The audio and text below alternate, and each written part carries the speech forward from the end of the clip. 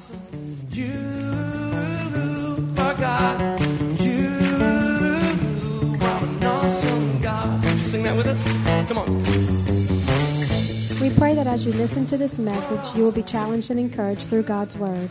Here at Heartsease Family Life Church, it has always been our desire to see people's lives totally impacted and changed. His Word promises to accomplish that. For more information in regards to our church, you can call us at 225-274-1607 or visit us on the web at www.hflc.us. We look forward to hearing from you. Be blessed now as you listen to God's Word.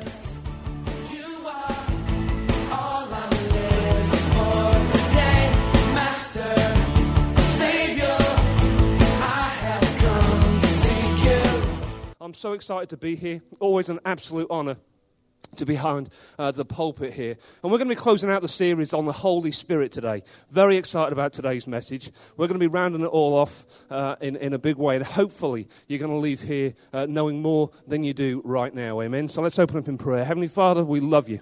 We just thank you so much, God, for who it is that you are. We thank you that your presence is here, Lord, and that we can sense that, Father God, that miracles can take place because you are in the house this morning, Lord. And I pray as always that you would use me. I pray, Lord God, that every word from my mouth is yours and not mine. And I pray, Lord, that there would be open hearts and open minds this morning, that people would leave changed forever. We give you praise, we give you glory, and we give you honor in the name of Jesus. And everybody said, amen and amen. Okay, so like I said, we're closing out the series on the Holy Spirit. It's been a fantastic series this month. There's been so much powerful information, and hopefully you have taken away from this series some information that you never knew before, and hopefully, again, that's what's going to happen here this morning as well. So far in the series, we've heard about who the Holy Spirit is. We've heard about who He is. We've heard about what it is that the Holy Spirit does. So we've heard about the who, we've heard about the what, in some very, very powerful messages every Sunday and every Wednesday. And today, we're going to hear about why we need the Holy Spirit. So we've had the what, we've had the who, and now today we're going to have the why. Okay, the question that I'm going to be answering today is, why do we need Him? Why do we need Him? And that sounds like a strange question to ask. And, you can turn around and say, well, of course we need Him. Well, that's totally true. We do need Him. I'm not questioning that at all. But why? Why is it that we need Him? Why is it that the Holy Spirit is so important to our lives? Well, the Holy Spirit is obviously it's a massive topic. It's a huge topic. And not just in the amount that we can actually learn, not just in the amount of information in the Bible that there is to learn about the Holy Spirit, but it's huge as in powerful and life-changing. It's a massive topic to you personally. Not just based on, as I said, the amount of information that we have about the Holy Spirit, but on the impact that He can have on your life. Because let me tell you this, right up front, your life with the Holy Spirit is completely different to a life without the Holy Spirit. And I'm speaking to you this morning, as always, from experience.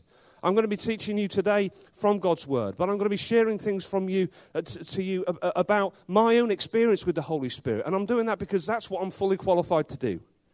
Because nobody else can tell me how the Holy Spirit is in my life, amen? And I'm not here to tell you how the Holy Spirit should be in your life. Because if there's one thing about a relationship with the Holy Spirit, it's this. It's entirely individual. The Holy Spirit loves you as much as He loves me, as much even as He loves Josh. Okay? He loves each and every one of us, and His relationship with you should be completely unique and individual. Some churches don't teach about the Holy Spirit. Some churches do not want to go close to this subject. And the reason for that is this. Some people are uncomfortable hearing about the Holy Spirit.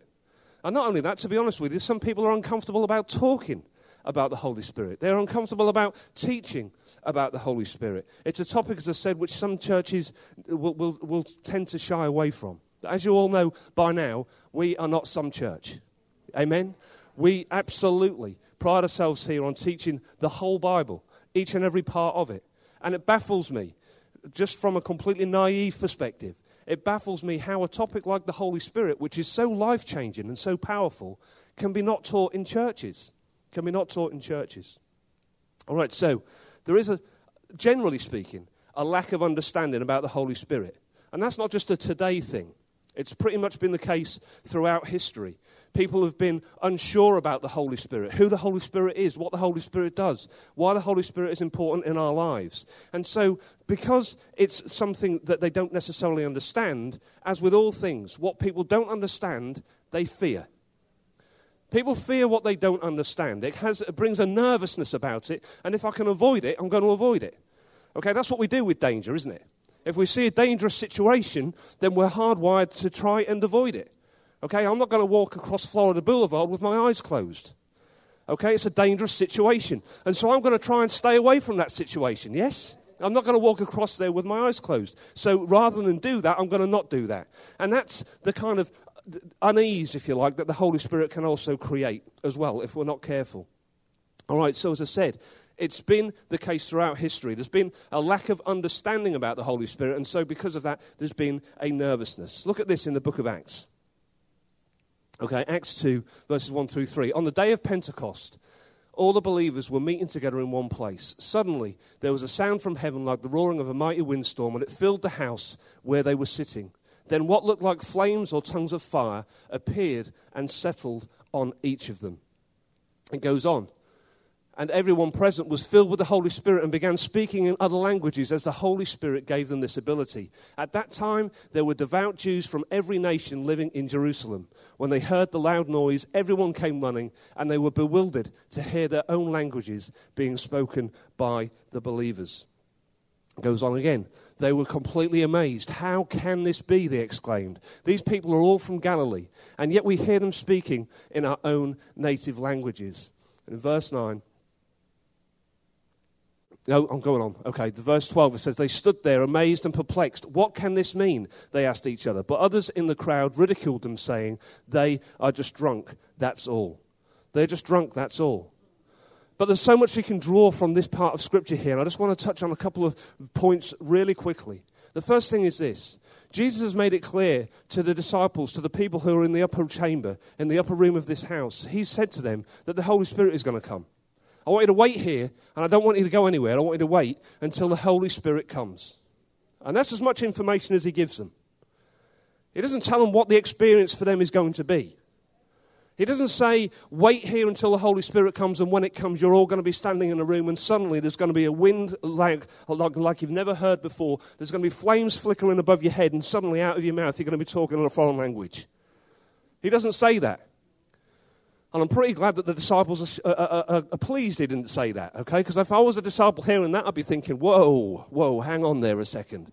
Why? Because, again, it's different. It's strange. It's out of the ordinary. But they didn't have a clue how the Holy Spirit was going to hit them. What was going to happen to them in their own personal experience with the Holy Spirit. And that's important for me to raise and to pull, because let me tell you why.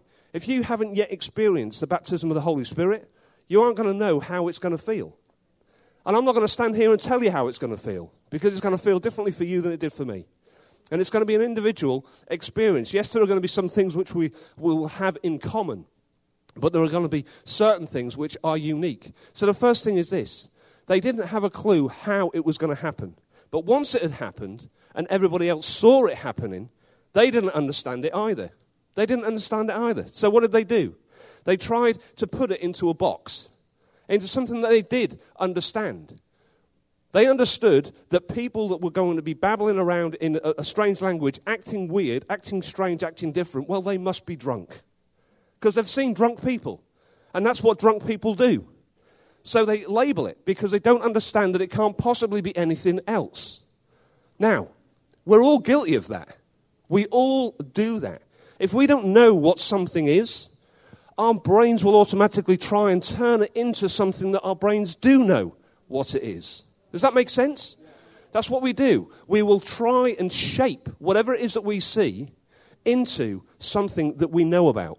We can't handle something that we don't fully understand. And they were in the same situation. So they're all like, well, that can't possibly be happening. We're going to just dismiss this and say that they're all drunk. But then Peter steps up and he sets them straight. In Acts 2, 14 through 16, he stepped forward with the 11 other apostles and shouted to the crowd. He said, listen carefully, all of you, fellow Jews and residents of Jerusalem. Make no mistake about this. These people are not drunk, as some of you are assuming. 9 o'clock in the morning is much too early for that. No, what you see was predicted long ago by the prophet Joel. By the prophet Joel. So he's basically come to them and he's saying, no, what you see is this. And what you think it is this, because your brain doesn't understand what it is. You think it's this. What it actually is that. It's not this, it's that. It's not what you think it is, it's what Joel predicted it was already. So he's stepping forward and he's saying, look, it's a completely different thing to what it is that you think. Now, hopefully over the last few weeks, that's what's been happening gradually and slowly to you. You would have come into this series, irrespective of how long you've been a Christian or otherwise, with an idea of who the Holy Spirit is and what the Holy Spirit is there for and why we need him in our lives. You may have had a different idea 4 weeks ago than what you have now, and hopefully that's the case. You should have learned by now who the Holy Spirit is, what it is the Holy Spirit can do in your lives, okay? And what we're going to learn about, as I said, is why it's so important that we have him in our lives. Hopefully you now completely know who the Holy Spirit is and what happens in the baptism of the Holy Spirit. Hopefully after this message, as I said, you're going to leave knowing the why we need him. So I'm going to look today at 5 reasons. 5 reasons that we need the Holy Spirit in our lives. Now, these are certainly not all of the reasons that we need the Holy Spirit. There are countless of those, okay? But the first reason we need him is this. He empowers us to do what is right. He empowers us to do what is right. Now, one of the key things about why we need the Holy Spirit is not who we are when we have the Holy Spirit. It's who we are when we don't have the Holy Spirit. That's one of the key reasons that we need him. All right, look at this scripture. Paul the Apostle, he's writing to the Roman church, and he's talking here about himself, all right, which means he's talking about all of us. Because Paul is just a regular guy. Maybe not completely regular, but fairly regular, okay? He's just a guy. And what does he say? He says, I know that nothing good lives in me. That is in my sinful nature. I want to do what is right, but I can't. I want to do what is good, but I don't. I don't want to do what is wrong, but I do it anyway. Now, what Paul is talking about here is human nature. It's our default. He's talking about how we lead our lives when left to our own devices. In other words, when we don't succumb to the Holy Spirit. When we're living to our own devices. He's not saying that every single thing that we do is bad. That's not what he's saying. But he is saying that we are very capable of doing bad. So not everything that we do is bad, but we are capable of doing bad. Even when we know that what we want to do is bad. Even when we see something that's bad, we see it and we do it anyway. How many of us have been there? I need to see every single hand. Every single hand. Because we've all been there, okay? We know that something we're about to do is or say is the wrong thing to do or say, but we go ahead and we do it anyway. Now, with the Holy Spirit in our lives, listen to me, with the Holy Spirit in our lives, the choices are still going to be there. The Holy Spirit coming into your life does not mean that instantly you are perfect. It does not mean that you are instantly not going to do bad things. Let me stress that to you, because this is where the enemy will play on you. And this is where the enemy will have you in condemnation. And he will have you thinking that I can't possibly have the Holy Spirit in my life because I want to do this. Let me tell you, even with the Holy Spirit in your life, you are still going to have the choice to make between right or wrong. Okay? We're still going to have our moments when we know that what we're about to do is wrong. But what the Holy Spirit does for us is to make that distinction between right and wrong even clearer. That's what the Holy Spirit will do. He will take away the grey areas. That's the best way I can describe it from my own experience. I knew before I was saved what was right and what was wrong up to a point. Okay, I knew what was wrong, what was right, but there was a kind of grey area in the middle. There was a kind of an overlap where I was kind of unsure as to where it was. What the Holy Spirit has done for me personally is to make things black and white. There is no grey area. Now it's perfectly clear to me what is right and what is wrong. Now here's the deal. I've got this grey area that I used to walk in. That grey area is gone. Now it's black and now it's white. But it's still my choice as to which side of the fence I walk. I can still walk in the right and I can still walk in the wrong. Okay, so the choice is still there to make. And importantly, the choice is mine to make. It's my choice to make. Even with the Holy Spirit present, he is not going to control me. The Holy Spirit will not control you.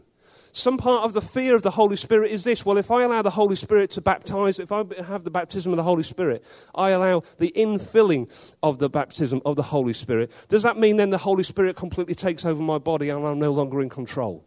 No, it doesn't mean that. It doesn't mean that. So you have nothing to fear from the Holy Spirit as regards losing control. You will not lose control. Sometimes I wish that he would take control away. Okay, because exactly of what I'm talking about. The temptations are still there. The choices are still there. But he will never control you. He will never, get this, take away your free will. God loves you enough that he gives you free will.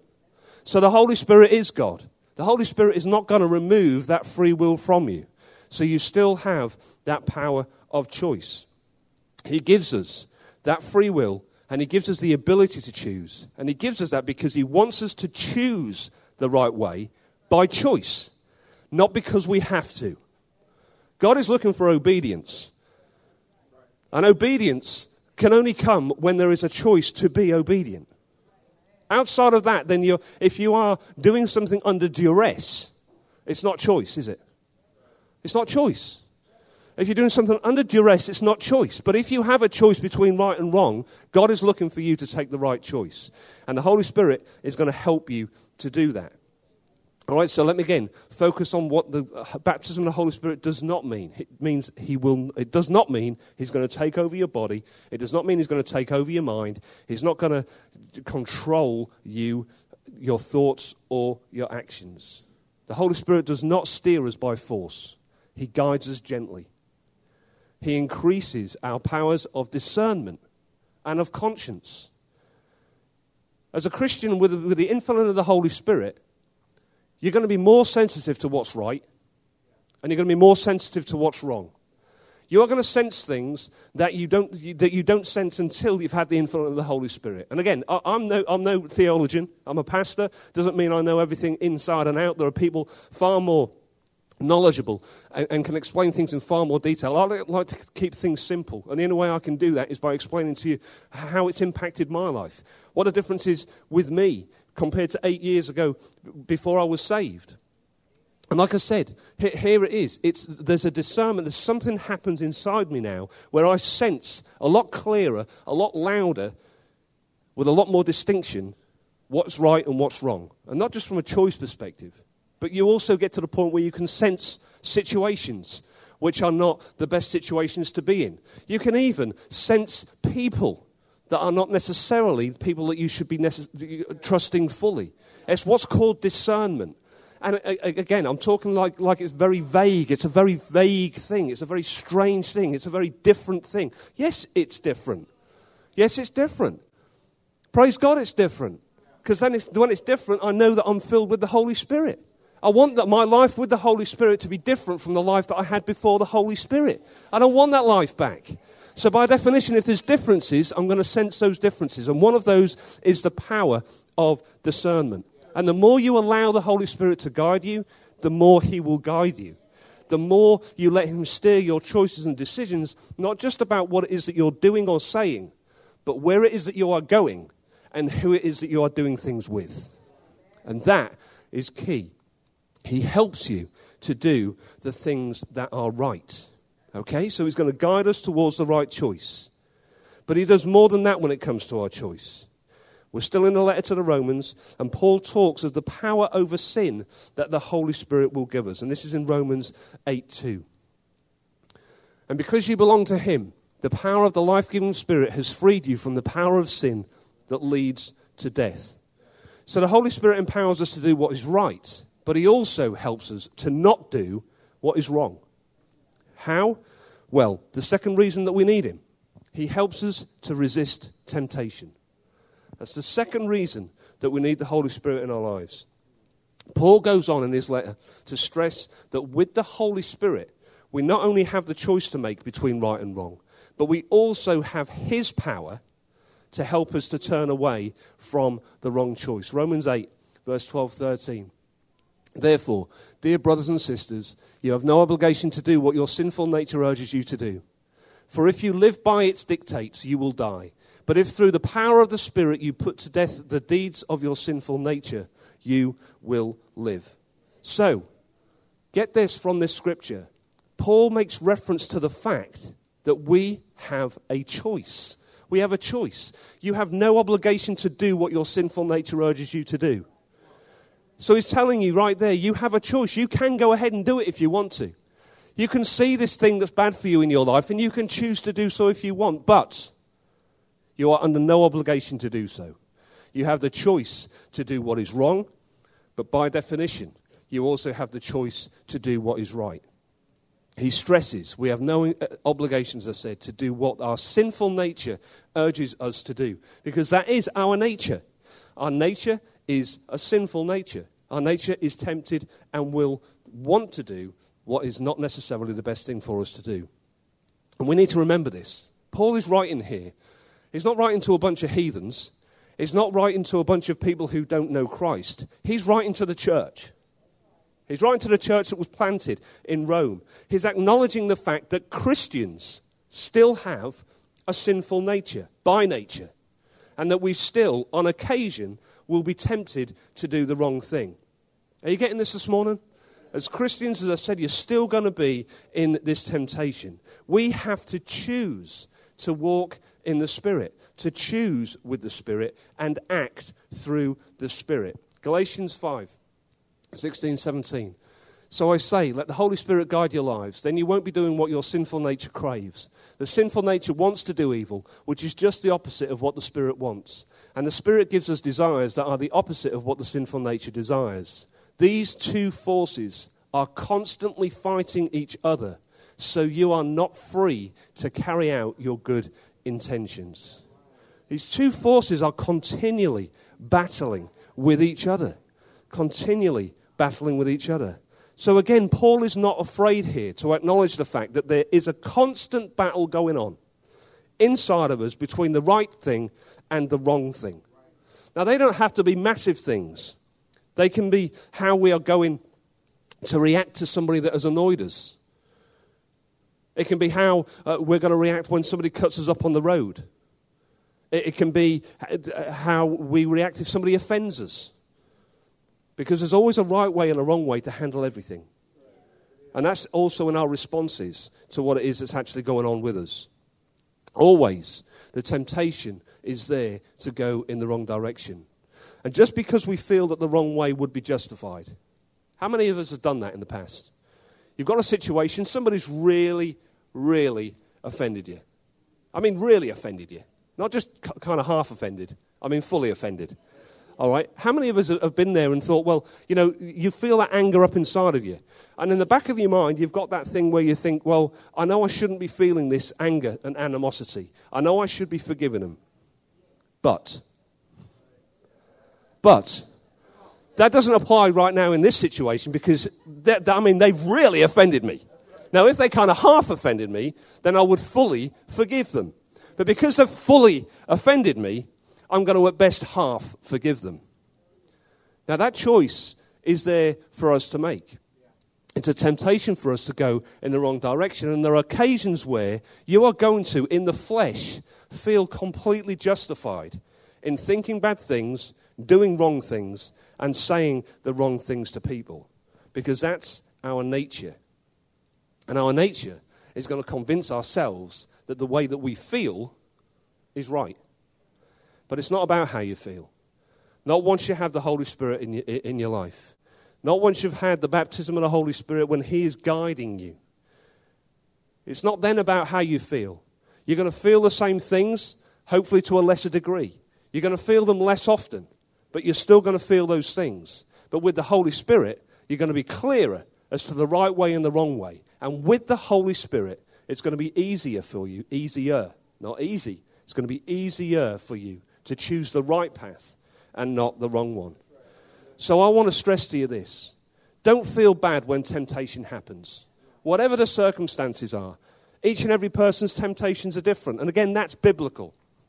That's biblical. That's exactly where The Bible tells us that God is not going to, give you more than you can handle. It's about the temptation. That's what that scripture is about. It's used for other purposes, and then so be it. That's fine. But it's talking about the power of temptation. And each and every one of us are tempted in different areas. Your sinful nature is different to my sinful nature, but they're both sinful natures. Okay, so what you're going to have sometimes is temptation. Sometimes you are going to be tempted to be angry at people. Sometimes you are going to be tempted to not forgive. Sometimes you're going to be tempted to go to places you shouldn't be going to, do things you shouldn't be doing, look at stuff that you shouldn't be looking at.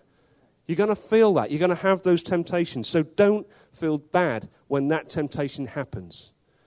Don't misquote me here. I'm not saying don't feel bad if you follow through and choose to do those wrong things. I'm telling you, don't feel bad if temptation comes. Because you will be tempted. Jesus Christ was tempted. He died sinless because he never gave in to that temptation. But Jesus Christ was tempted. So don't feel bad when temptation happens. There is nowhere in the Bible does it say that temptation will stop when you become a Christian.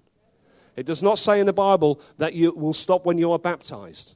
It doesn't say that temptation is going to stop when you attend Bible college or go to church or attend church 48 weeks out of 52 or read the Bible cover to cover in 6 months or get baptized in the Holy Spirit. Nowhere in the Bible does it say that temptation will stop. In fact, the opposite is true. Okay? Paul goes on as far to tell us that whatever you are tempted in, whatever you individually, personally are tempted in, it's old news. Someone else has already been tempted in that as well. 1 Corinthians 10:13. The temptations in your life are no different from what others experience. And God is faithful. He will not allow the temptation to be more than you can stand. When you are tempted, he will show you a way out so that you can endure. He will show you a way out so that you can endure. God is faithful.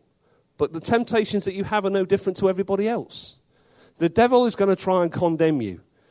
If you're tempted to do something, he's going to be making you think, well, if you can't possibly be saved, otherwise you wouldn't want to do those things anymore. And that's a lie from the enemy. Okay? The Bible tells you quite clearly that temptation is still going to continue. But God's going to show us a way out. Amen? God will show you a way out. But at that point, you then got the bad thing, you got a way out. You've still got the choice. You have control over the choice that it is that you make. You still have to choose the right way. So the third reason that we need the Holy Spirit in our lives is this. He is a companion and guide for life. He is a companion and a guide for life. The Holy Spirit is absolutely a guide. Okay? There is not a part of our lives that he cannot help us in and guide us through. Not a single part of our lives where he cannot help us and guide us. Again, if we allow him to do so. If we allow him to do so. Part of his role in our lives is to be our guide. It's to be our helper. And Jesus even made that clear, that that's exactly what the Holy Spirit would be in our lives. In John 16:7. Nevertheless, I tell you the truth. It is to your advantage that I go away. For if I do not go away, the helper will not come to you. But if I depart, I will send him to you. Jesus is speaking here to his disciples and is telling them that Jesus has to leave. He's saying, I have to go. If I don't go, then the helper can't come. Him leaving was the only way that he could send the Holy Spirit to be our helper. And the Holy Spirit guides us and steers us into truth. Now, a few verses later, Jesus lets us know what the Holy Spirit will teach us. He says this, there is so much more I want to tell you, but you can't bear it now. When the Spirit of truth comes, he will guide you into all truth. He will not speak on his own, but will tell you what he has heard. He will tell you about the future. Now, just for a second, I want you to imagine how much stuff Jesus Christ knows. Just try, just for a second. Now, if we combined all of your brain power into one huge brain, you could still not fathom the size of all the stuff that Jesus Christ knows. And I've kind of got an idea that he would have loved to have been able to share more than he did, especially with his disciples. There must have been moments where he just wanted to go, "Buh," and just garbage everything that he knows, just instantly set everybody straight. But can you imagine your brain if he actually attempted to do that? It would poof, It wouldn't even be a loud explosion, not in my case anyway. It would boop. That would be it. I couldn't comprehend it. There is so much that he could have chosen to share, but he knew that they couldn't handle it. He knows that we cannot handle it, that we can't handle knowing everything about everything. And the same applies today. There's not one of us that could handle knowing everything that God knows about us. Forget everything else that he knows. I could not handle what it is that God knows about me. My brain could not comprehend everything that he knows about me up until this point, let alone my future as well. He knows what it is that's going to happen to us. I don't. He knows what's going to happen through us. I don't. He knows what's going to happen with us, around us, and to us. But he will not show us everything. Thank God. He will not show us everything. So the next time you're frustrated that you don't know what the future holds, be thankful that you don't know what the future holds. Because he's not going to show you just a part of it. I mean, thank God he's never answered my prayer when I've said to him, just show me, God. Because again, that would be boop. So if ever one Sunday you don't see me here, just go and check with somebody that there hasn't been a boop happen. Okay? But as I said, we pray for it. We want that. We desire that. That's in our nature. We don't like the unknown. We ask for it, but thank God he never actually shows us that. There are so many times in the last 8 years since I've been saved that I've looked back and I've seen what it is that God was doing. In hindsight, I've looked back at decisions and choices that I've had in front of me, that I've made, and how my life has mapped out and panned out as a result of that. How God has steered me, and God has placed people in my life, some of whom have had a massive impact on my life, but they're not in my life any longer. But now I can see that in hindsight. But I could not see it at the time, and I could not see it coming. But it's in hindsight that we see how God has actually operated and seen us and chosen and steered us. And it's very rare do I even see what is happening in the moment. Even when it's a huge God thing. When it's a huge God moment, it's in the afterwards that you say, hang on, ding, light bulb. That was a huge God thing. But in the moment of the huge God thing, you don't always necessarily see it. So we don't know the full journey. But we need to trust him when he tells us to take the next step. Now, I want you to listen very carefully to what it is I'm going to say to you next. And I want you to do this because I'm a firm believer in confirmation. Robert spoke about GPS. I've never heard anybody speak about the GPS with the Holy Spirit before. It's in my notes. So unless you read my notes this morning. So this is confirmation for somebody. Okay? And I'm going to tell you exactly what it is. It might not be a big deal to you, but standing up here, it's a huge deal when I heard Robert talking about it. Okay, well, there you go. Now, I've used this analogy before, but from actually somebody very close to me that I was trying to explain this concept to. When you're taking a long journey, you plug in your destination into the GPS, as Robert said. You put in the address of where it is that you're going to. And on most GPSs, you can set how close in or how far out you are whilst you're actually traveling. Okay, so my GPS is set for about 1.5 mile radius. So whilst I'm actually driving along, I can see where I'm at now, and I can see 1.5 mile radius. So I can see the next 1.5 miles on my journey. But I don't know every single turn that I'm going to be taking between where I'm at now and my final destination. You're going to listen to the GPS tell you exactly what it is that the next step in your journey is. The GPS is going to tell you turn right at such and such. In 1 mile, turn right at this junction. So you're going to be given small, bite-sized chunks of the journey as you're going along. Now, you're never in a hurry or hungry. Don't stop every 15 yards to actually press the overview button and see what decisions and choices you're going to have to make 15 streets ahead. You are comfortable in the knowledge that that's all taken care of. And all you have to do is to follow the next turn. And that's exactly how your spiritual walk is.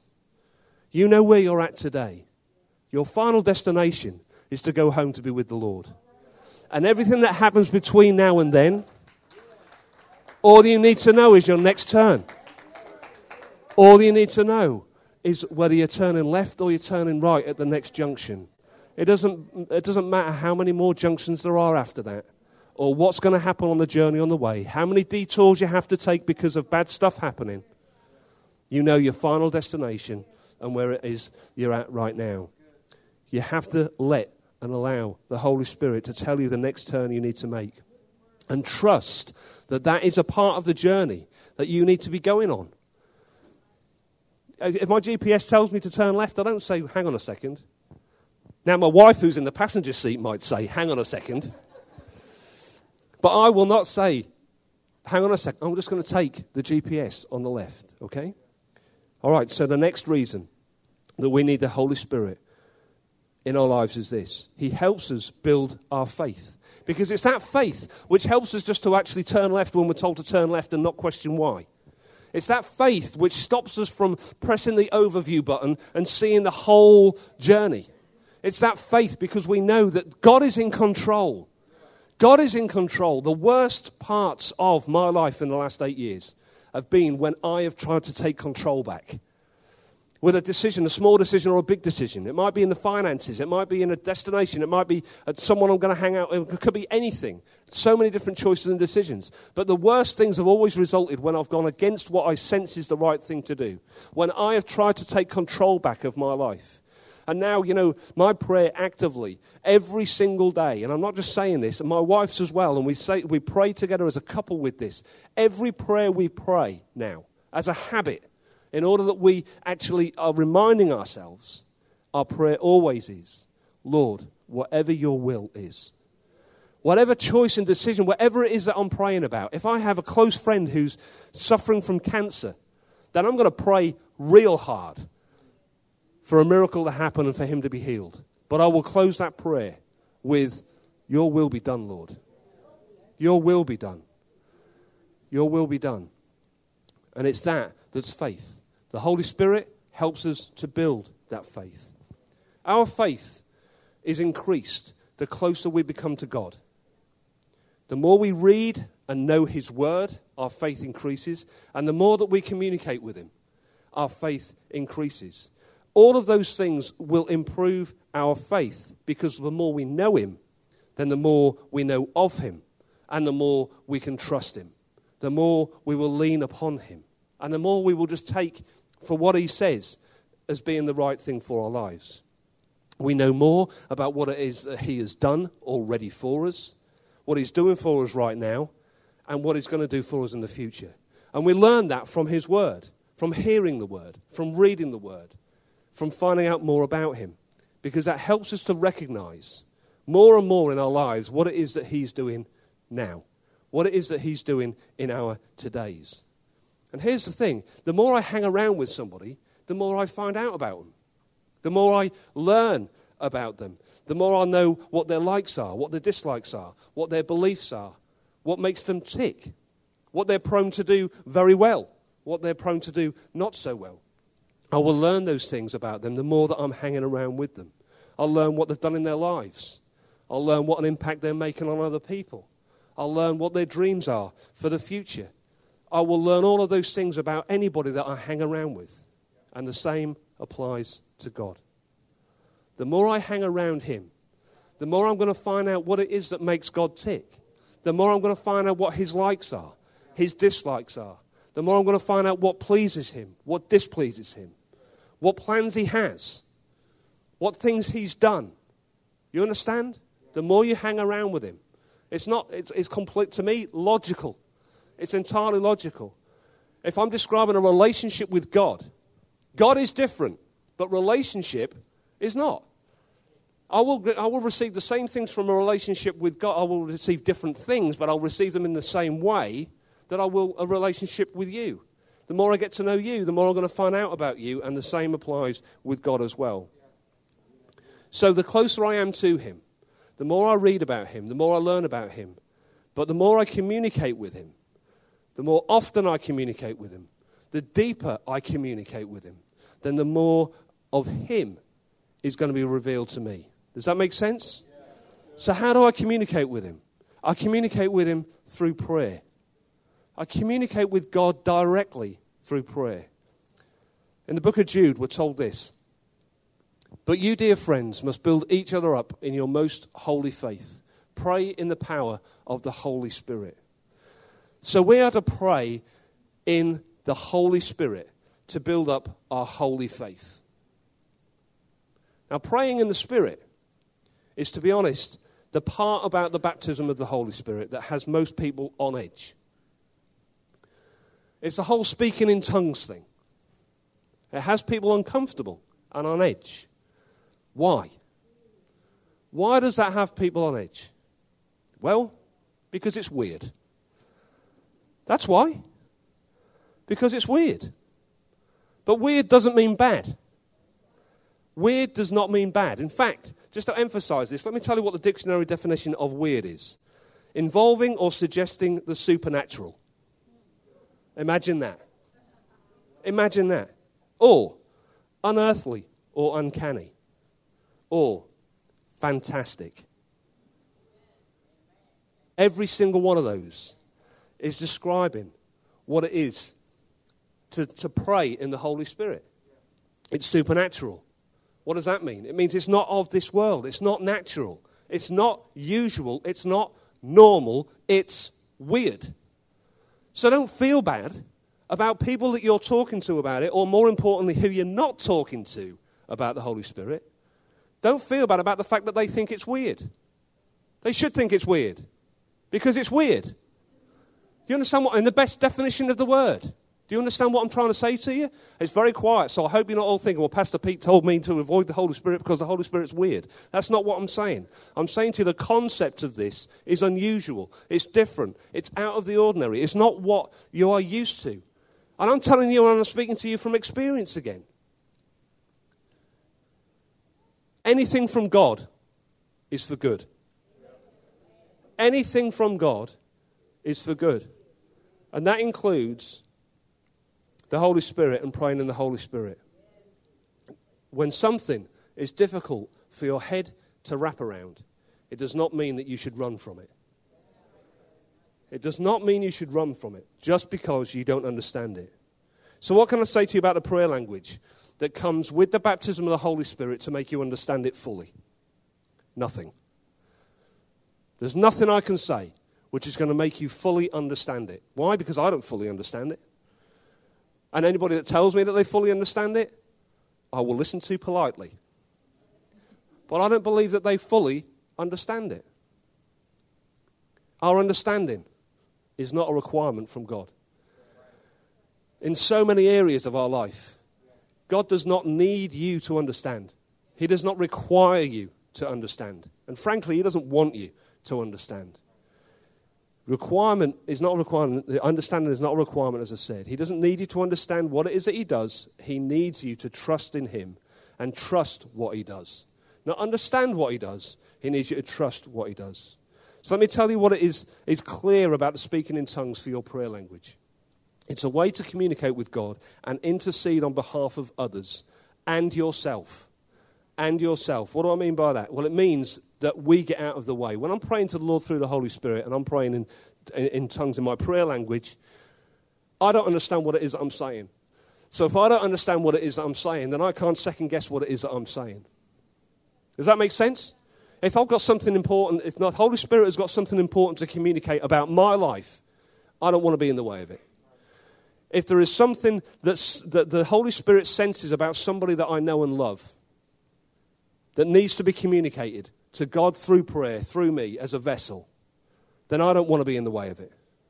And frankly, some of the prayers that I might well have been praying to the Holy Spirit in my prayer language, I wouldn't want to know the details of. And this is all, as I said, it's weird. I'm seeing a whole sea of blank faces right now. Because it's a different topic. It's a weird topic. But I'm doing my best to not make it such a big deal. You understand? It's a huge deal. But it's not something I want you to be worried about or fearful of.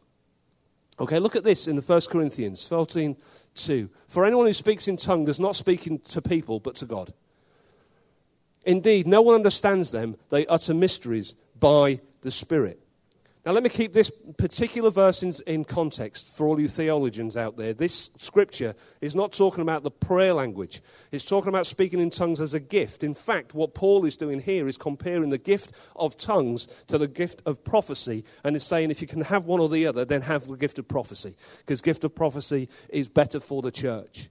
So I'm saying all of that just to say to you that I'm not pulling this scripture out and making it about the prayer language. What I'm talking to you about, I'm pulling it out of and I'm saying to you it's about speaking in tongues, which is exactly what a prayer language is. It's just a different thing to the prophecy, the gift of prophecy. Okay? So, this is telling you that the prayer language that comes with baptism is not for people. It's for God. It's for you to communicate directly to the Lord and not to people. So is a prayer to God in tongues more effective than a prayer to God in English or American? Is it more? Is it more powerful than that? Well, it's not because it's in a different language. It doesn't make it more powerful. But potentially, as I've already touched on, it's going to communicate more clearly to him because it's unhindered by us. You understand?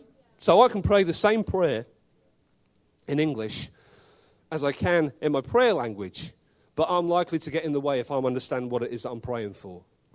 We will not limit what we're praying for if we're praying in tongues, if we're praying in our prayer language. We won't step in the way of it. We won't limit what it is that we're asking for. Quite frankly, we should all think big, dream big, pray big. We should all be doing that. We should be praying huge, huge prayers. We should be praying, like all of the prophets in the Bible did. We should be praying for rain and praying not for. We should be doing all of those things and believing that the power of prayer is there. But I'll stand here and raise my hand first to this question. How many of us have not prayed something because we think it's too big an ask? I am the only one. Thank you. But there are prayers that you won't pray. Or I won't pray, or haven't prayed in the past because I think it's too big of an ask. Not because I don't believe God can do it, but I question whether God would do it for me. Now, if I'm praying in something that I don't understand, in a prayer language that I don't understand, then I'm not going to limit the prayer that I'm asking. It's powerful. It's powerful. And I know there are some people in here that don't fully understand what it is I'm talking about. There are some people in here who are mentally rejecting what it is I'm saying right now. And there are people in here who have switched off 15 minutes ago, who are probably waiting for the message to be over so they can run out the door. But there are other people here who can relate exactly to what it is I'm talking about. There are other people here who pray in the Holy Spirit who know the impact that it can have on your lives. And this is what I want for everybody. And it's what God wants for everybody, is to have that. Now, let me take a moment, and I want to try and put your mind at ease about this topic. And I want to do that by just sharing to you what my experience of this is. Because, as some of you know, again, I was saved 8 years ago, so I'm what I consider to be a baby Christian. And the fact that I'm standing here and preaching is by God only. It's by God only. But I keep things simple just for the sake of my brain not going poop. But let me tell you what my experience of this was, my experience of the baptism of the Holy Spirit. I had absolutely no idea what the baptism of the Holy Spirit was. And this is why I know it's real.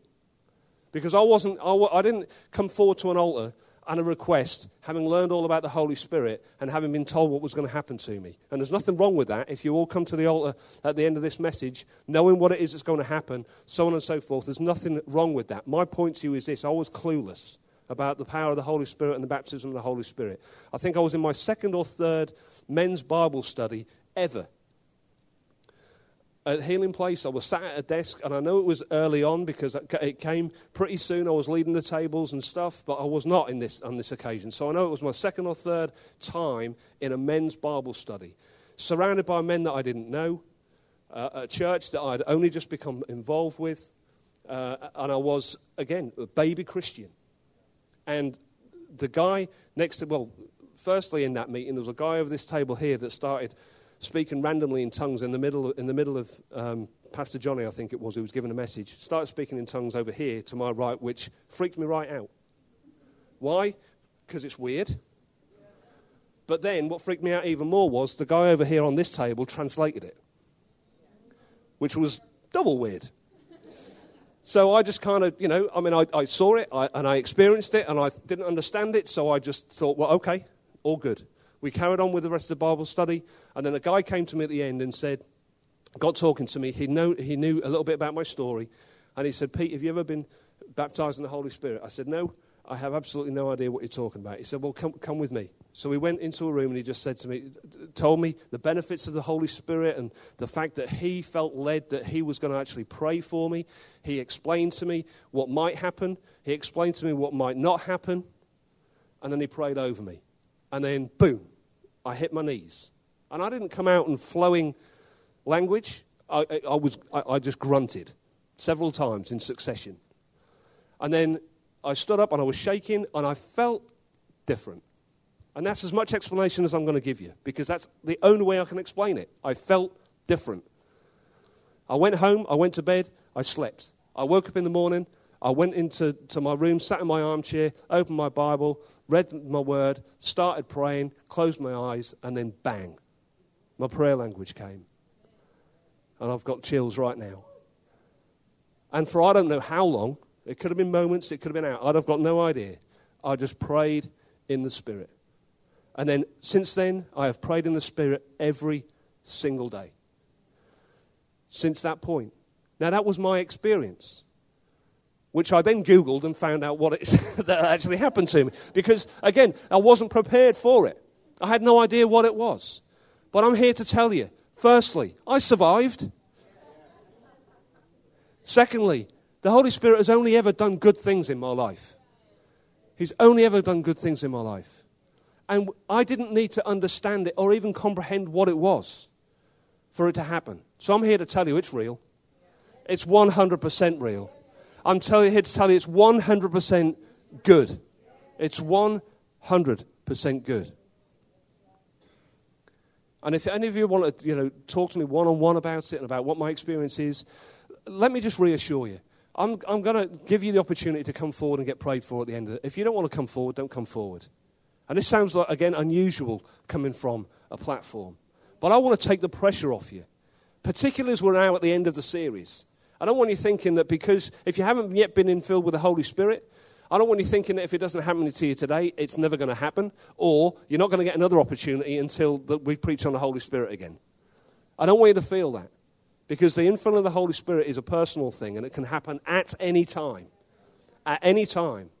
When you are asking for it, when you are open to it, when you are receptive to it, and when you get out of the way. When you submit to the Holy Spirit in filling you, that's when it's going to happen for you. And I don't care if it's here. I don't need it to be here. We don't need it to be here. I just want you to be filled with the Holy Spirit. And I don't care when that is. And there are some people that will need a prompting, that they will need to come forward. They will need somebody to lay hands and pray on them. They will need somebody maybe to lift up their hands and encourage them to pray.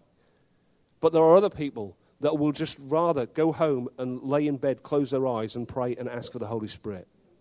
Do that. If that's you, do that. Because the Holy Spirit, the infilling of it, is a life-changing thing. And it will give you what it is that we're going to talk about now. Supernatural power. Supernatural power. This is the last reason that we need the Holy Spirit. Supernatural power. Now, supernatural power is not superpowers. Okay, it's not superpowers. It doesn't mean that you're going to wake up tomorrow morning and then be able to step into a telephone booth, step out and fly.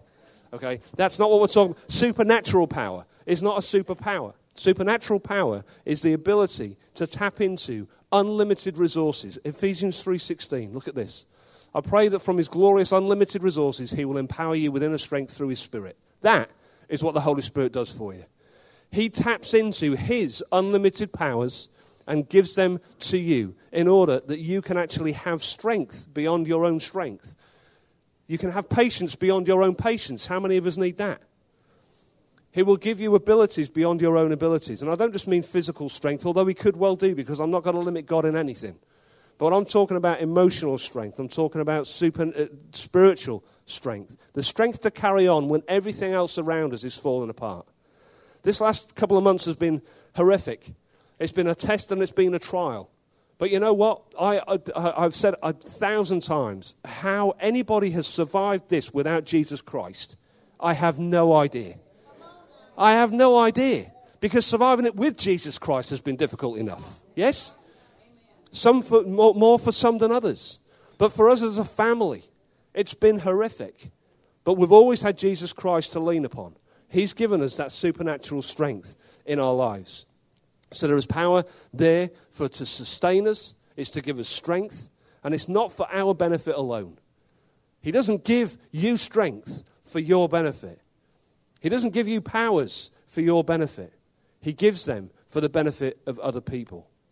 He gives you supernatural strength that you are able to do what it is that you are saved in the first place to do. He gives you supernatural abilities for you to be able to fulfill what it is that you are called to do. And that is quite simply to be a light in darkness. It's to spread the word. It's to spread the gospel. And with the empowerment of the Holy Spirit, you are going to be in a position and stronger to do that continually. Look at what Jesus says to the disciples about what will happen when they have received the Holy Spirit. Well, that's scripture. But you will receive power when the Holy Spirit comes upon you. And you will be my witnesses, telling people about me everywhere. In Jerusalem, throughout Judea, in Samaria, and to the ends of the earth. You will be my witnesses, is what Jesus says. You'll be telling people about me everywhere, is what he says. And that's what we are given the strength by the Holy Spirit to do. That's what we're given supernatural power to be able to do.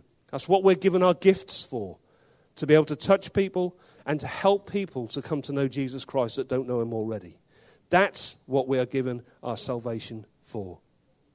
We're called to be used. And we have the power of the Holy Spirit to help us achieve what it is that God wants us to achieve. So there's more, but I'm out of time. So in summary, I just want to tell you this. This hopefully has given you some information about the Holy Spirit. Hopefully, it's not freaked you out about the Holy Spirit. And hopefully you understand that weird is not a bad thing. Different is not a bad thing. It's something that you should embrace. It's something that you should embrace. So in summary, I want to tell you this. Don't fear the Holy Spirit. Don't fear the baptism of the Holy Spirit. Know it's a good thing. And know that it's 100% a God thing. Amen? If you'd all stand to your feet.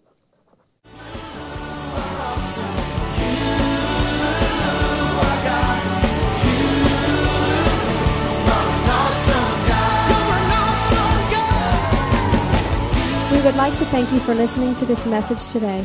We pray that your life has been challenged by what you've heard, but we also know it will be changed as you put God's Word into effect. At Heartsease Family Life Church, our doors are always open to help. If you need any more information or just a friend to listen, we are here. Call us at 225-274-1607 or email us at pastorp@hflc.us. Remember, put God first in your life and everything you do will prosper. We look forward to seeing you soon. God bless. Master.